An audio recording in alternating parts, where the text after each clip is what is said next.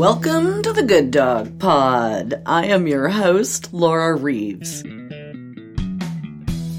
Here at the Good Dog Pod, we are all about supporting dog breeders and responsible dog ownership. We provide dog lovers with the latest updates in canine health and veterinary care, animal legislation and legal advocacy, canine training and behavior science, and dog breeding practices. Subscribe and join our mission today to help give our dogs the world they deserve. Welcome to the Good Dog Pod. I'm your host, Laura Reeves, and I'm at the German Shorthaired Pointer Club of American National Specialty today in Boise, Idaho, and I have some wonderful breeder and exhibitor and trainer and all kinds of great guys that are going to talk to us about just Shorthairs as pets, as companions, as show dogs, hunting dogs, agility dogs, all those kind of things. So thank you. I appreciate Char, Bob, Dave, our videographer, Brenda. Yay, Brenda's our favorite person. So everybody, let's do this real quick. Brief introduction, number of years in the breed, kind of what made you fall in love with Shorthairs in the first place. And we'll start with Char. Okay, my name is Charlene Rutar. Everybody calls me Char. Kennel name White River. Been in Shorthairs about 36 years. My husband chose the breed originally because he's a bird hunter. And after we acquired them is when I fell in love with them and found that I could enjoy this working with them as well in first the show ring and then also the field and the AKC hunt tests. And that has evolved into exhibiting successfully and now judging, and I'm a sporting group judge. So that's wonderful. Yeah. Excellent. Mr. Bob Straight. I'm Bob Straight. Been involved with Shorthairs for 30 years. Originally, our first Shorthair was associated with falconers. Very cool. Used Shorthairs, an outstanding, versatile hunting dog, which is what sold us on that as a viable dog for our purposes. And we graduated into conformation, American field, AKC field trials, and have enjoyed the sport and the breed. Excellent. Mr. Nauer. Yes, I grew up in Michigan, and my father had a Shorthair before I was born. Okay. So I grew up with the breed in my household. Yes, I remember with great delight turning 14 and being able to get a hunting license to go out and hunt Shorthairs.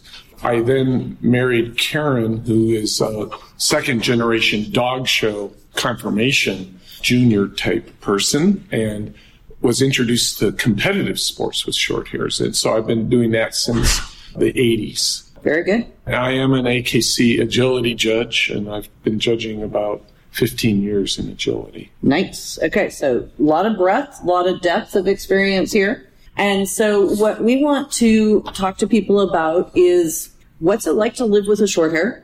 What are you looking for when you get a Shorthaired Pointer?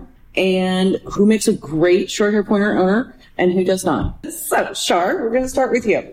Shorthairs, even in their standard, are described as energetic and athletic. If you just look at them, they are full of muscle and full of vim and vigor. That's a good thing if you have a little bit of room, some way that you can burn that energy off. And if you do a good job, and this is every day, not just Saturday and Sunday, every day, rain, shine, etc., if you can burn the energy off, they make as good a couch potato as any dog. Mm-hmm. We did move to a farm shortly after we got heavily into the dogs, and that has helped. Having a little space. Bob, your thoughts? I think it's an important distinction that the people who get Shorthairs need to be aware of how they're going to enjoy their life with a Shorthair. They can be used for competitive purposes, and if you have a competitive bent, then you need to make sure you get a Shorthair that will fit that. If you want them as a pet, as Char said, you still need to be able to provide them an environment that will work off that energy. Otherwise, your furniture will become dust, and it is not a comfortable environment for everybody. So the most important thing we ever stress on prospective buyers is that the dog will be going to a home in the right environment, whether it be competitive or a pet. But they all need to be aware of the high energy level the Shorthairs exhibit. Absolutely. Dave? So kind of echo both of those comments. Right. High energy, you need to have some way to vent that energy out, be it going out on jogs or doing hunting or doing something active. Obviously we do agility. And that's what I was just going to mention. Not everybody necessarily wants to have a short-haired pointer as a hunting dog. So agility, and you could talk about some of the other companion events that they, I would assume, are very good at. Dock diving. Dock diving has become very popular. Scent work. You find even German Shorthaired Pointers like at your airport. Oh, yeah. Doing TSA. Yeah, with TSA and stuff. Yeah, They're one of the popular breeds for that. Tracking, agility. There's a lot of things. And then, in the field, the hunt testing and field trials, that very active sport. Absolutely. In confirmation, I always remember I went to a seminar, a high-level agility seminar, and they asked the seminar giver what was their standard for an agility dog. They said structure. Give me a dog with structure. Yes. And so if you're going to do active sports with your dog, I don't care if it's confirmation. You give me the pick confirmation dog, that's my pick agility dog too. I want that structure. Absolutely true. We should say, the breed is designed, German engineered, if you will. Absolutely. For versatility, ultimate versatility. Yes. Therefore, even though you look at them and people think hunting dog, right? Oh, no. You do not have to hunt a German Shorthair. You just have to give it a job. Right. And I don't want to scare people and think that they're buying a maniac. When, we've all said high energy. Right. And, that's because they're wonderfully muscled and wonderfully built to work in their chosen field for a long time with tremendous endurance. So they're not necessarily all crazy, but they do need a lot of exercise. Right. You wouldn't want to use a pejorative. I don't think the breed is crazy. Oh, no. I think high drive, high energy, stubborn. Some are more biddable than others. Yeah, and I think biddability is a key factor that breeders strive for overall. Is. Absolutely. Right. And the Germans strived for in designing the breed, biddability. So training's important. And the training leads from biddability. And we've always felt that it's very important for prospective buyers to have an opportunity to look at a puppy's parents. Yeah. Because all too often you may look at a puppy and, this is great, but you don't see what the parent's background is relevant to where that puppy could be when it grows up. You may find yourself being surprised down the road a bit. We stress breeding for temperament, whether you're in a confirmation competitive environment or a field trial competitive environment. If you don't have a dog with the type of temperament that everybody can interact with positively, you're going to find yourself frustrated and angry, and we don't want to see any prospective home have themselves in that kind of an environment with a dog. Talk to us a little bit. We're going to move on here in half a second, but just in terms of living with them, talk to the sensibility that I have from my interaction with them, that the Shorthair is a dog that is happy to have you join it on its hunting expedition, but it doesn't necessarily require it. How would you relate to that? I'm going to disagree with that a little bit. Okay. I think that they are extremely, extremely people-oriented. Okay. And that's part of the package. That's part of the biddability. Okay. And that's part of the hook why the three of us are sitting here. Right. We might like the way they look, we might like the way they work, but I really think that it is their temperament and personality that has us head over heels. Okay. So no, I do not find them. There are differences in bloodlines. Right. I know that. I understand that. The one that I grew up with came from Germany. There are differences in bloodlines, but I do not find them stubborn or terribly independent. Okay. Not as needy as some of the other continental pointing breeds, but they can hang by themselves pretty well. But they would rather be with people. Rather be with their person. But I'd like to take that one step further to the extent if you're with a hunting dog, you want that dog to feel confident to accomplish what he was bred to do. I'm an AKC field trial and hunt test judge. And all too often I would see beginners bring a dog to the line and start talking to the dog right away. Well, not to overstate it, but that dog thinks you're God. And when you start talking, it wants to come back and find out what you're telling him. If you give the dog the opportunity to go out and explore on its own, as he gains confidence, and he responds to you when you want him to respond to you, then you've got the best of both worlds. The dog will exhibit the confidence to do what it's comfortable in and what you want it to do, and yet with good temperament, he will respond to your directions and come back under your control. So it's this combination of confidence, temperament, and your interaction with the dog. That's good. Thoughts on that, Dave? Oh, absolutely. I mean, I think that's the key there is confidence and building confidence and making sure that you have a regimen that you can build those skills out because the instinct is there. Right. And that's the key. That's one of the great things about the breed. You know, different lines have different skill levels and instincts, but for the most part, the breed's got it all there. Well, and I think that was the next step I wanted to go to and talk to folks who are looking for a hunting dog. And so let's talk about what type of hunting dog you're getting when you get a short-haired pointer. You're getting a continental versatile hunting dog. You're not getting an English setter, but you're also not getting a wire-haired pointer, right? So there are distinctions in here. So I would like to have an opportunity to share with people, you're getting a pointing dog, but you're also getting a dog that retrieves in the water, that retrieves at all, right? So retrieves in no matter what. Exactly. So let's kind of hash that out a bit. Let's talk about what it's like to go hunting with a short hair. Well, it can be exciting. It can be frustrating. It can be all of the above when it comes to any dog you have out in the field. The interaction you have with a short hair is they are a people-oriented dog, and they want to please you. And in any event, to carry the point further, as a hunting dog, it is a versatile hunting dog, and they're going to work with you in the proper training and the interaction. We encourage anybody that's going to hunt with a dog to train it themselves as much as possible or interact with a professional in the training of that dog and then move forward. But it's a blast to watch. If I had half the energy those short hairs exhibit in the field, I'd control the world. Absolutely. We'd be Superman. Yeah. What's your thoughts on that? I think being out in the field with a German Shorthair is a beautiful thing. Mm-hmm. There are differences in the lines. I don't want to stereotype, but, you know, we do have dogs bred more for conformation and dogs bred more for the field. Mm-hmm. And I understand and respect that the field breeders are coming from a different place and they're prizing some different qualities. So as a buyer, you should talk to the person, talk to the breeder, find out what's important to them. Yes. Find out what makes the breeder tick. Yes. And why the breeder has German Shorthairs. Yes. And you'll find an awful lot out about the kind of dog that they breed. Mm-hmm.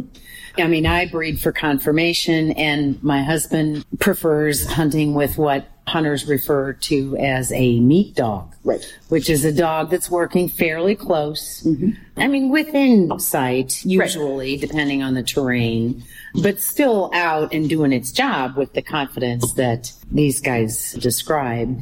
And then, you know, the teamwork and the bond is something very, very special and very productive. Right. A good bird dog makes for a much more pleasant day in the field. Yes. And yet, having said that, you don't have to hunt with an ugly dog. No, you do not. And you nailed it. Ding, ding, ding. And the other point relevant to the earlier comment about structure is that proper structure facilitates the dog's endurance and its ability to live a long, useful life. I've seen dogs with structure that's a little marginal. On the other hand, short-haired dogs have as big a heart as you can imagine. Yeah, they'll go on. And they'll go on and on and on. Will they live to 15, 16 years of age? Probably not. They'll have a breakdown of some sort. But their heart and their desire to please is so strong that they'll just keep on chugging away. And it's very important to try and combine temperament, buildability, the nose, and structure to create the package that will be with you for a much longer period of time.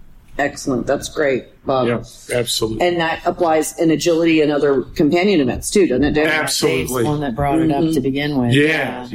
So it's just a key thing. And, you know, the biddability is important because in some of these sports, like if you want to go out and do, for example, one of the venues, AKC tracking, for example, you're kind of asking your dog to go out into a field and do a different job than their necessarily instinct is driving them toward, right?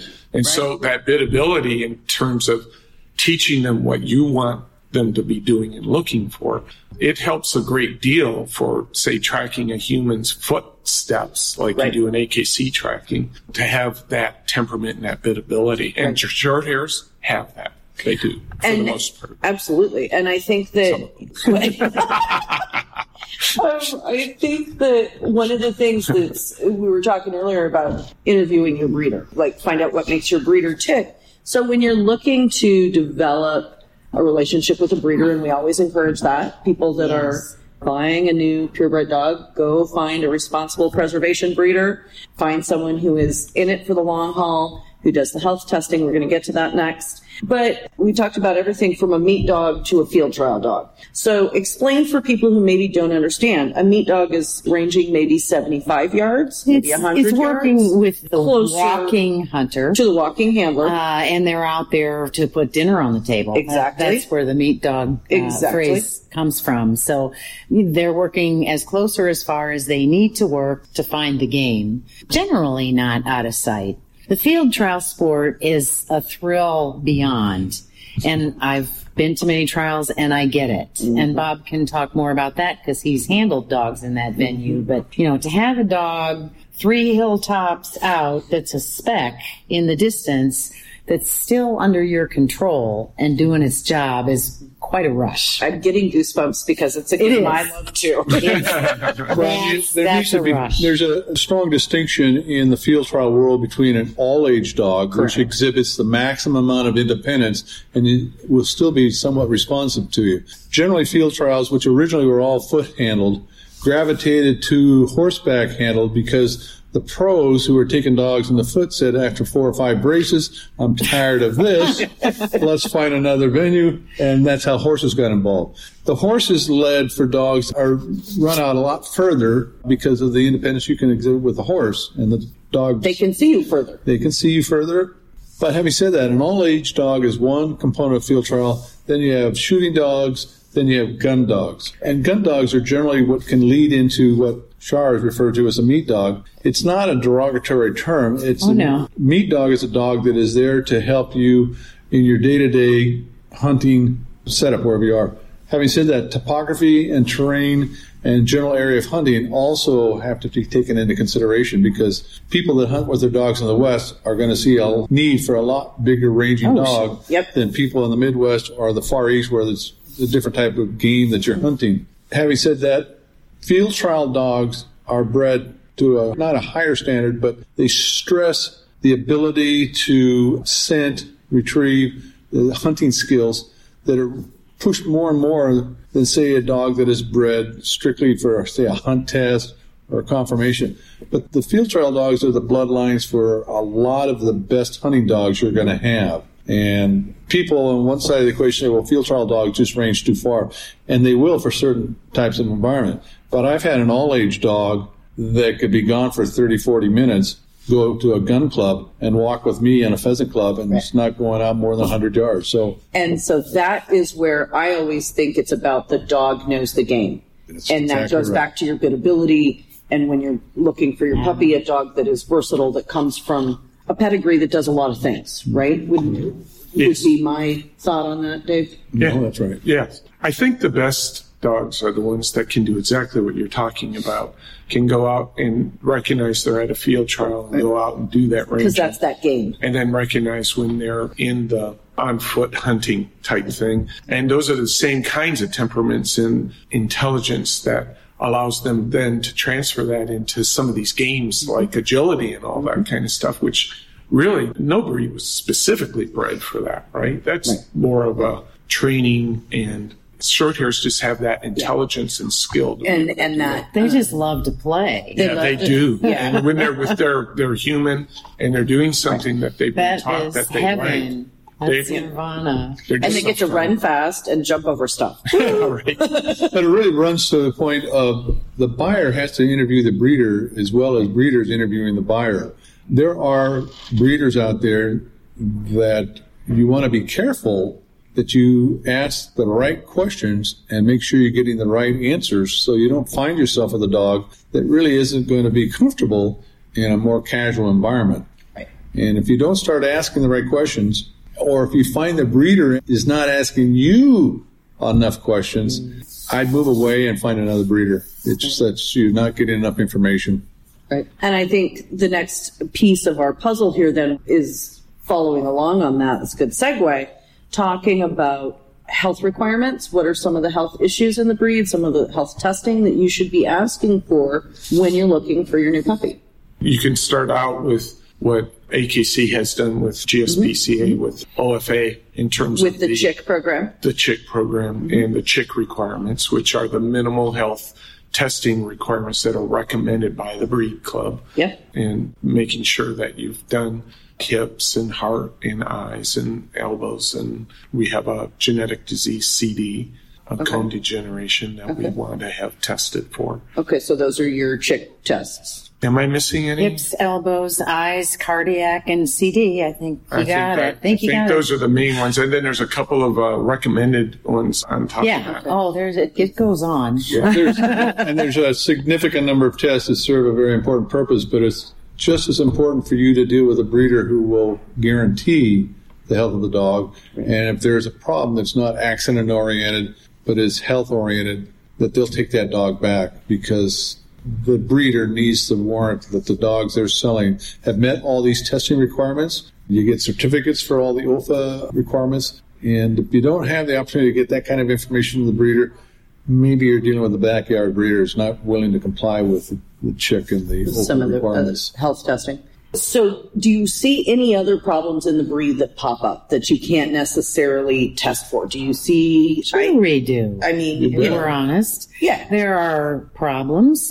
First of all, the Shorthair breed as a breed has a reputation of being relatively clear. Right. Of pretty serious health issues. Yeah. But that doesn't mean that they're... Life happens, and it does. It's important for us to know that. They're God's creatures, and they're, biological organisms, and Mother Nature gets involved. We've seen epilepsy crop up in the breed, and that is something that the researchers are struggling with to find an answer to. I personally think there are different kinds of epilepsy. And that's why it's so hard to get a handle on. And we have cancers. Oh, sure. Cancers. Variety that are, I won't say commonly in the breed, but there are some that pop up. We do have a variety of different kinds of cancers, like mammary cancer, hemangiosarcoma, and some stuff like that. And I've seen cardiomyopathy and heart murmurs and the subaortic stenosis. Right. All of these things are in our breed, blessedly, at a pretty manageable level. And the responsible breeder is going to evaluate their breeding stock as they need to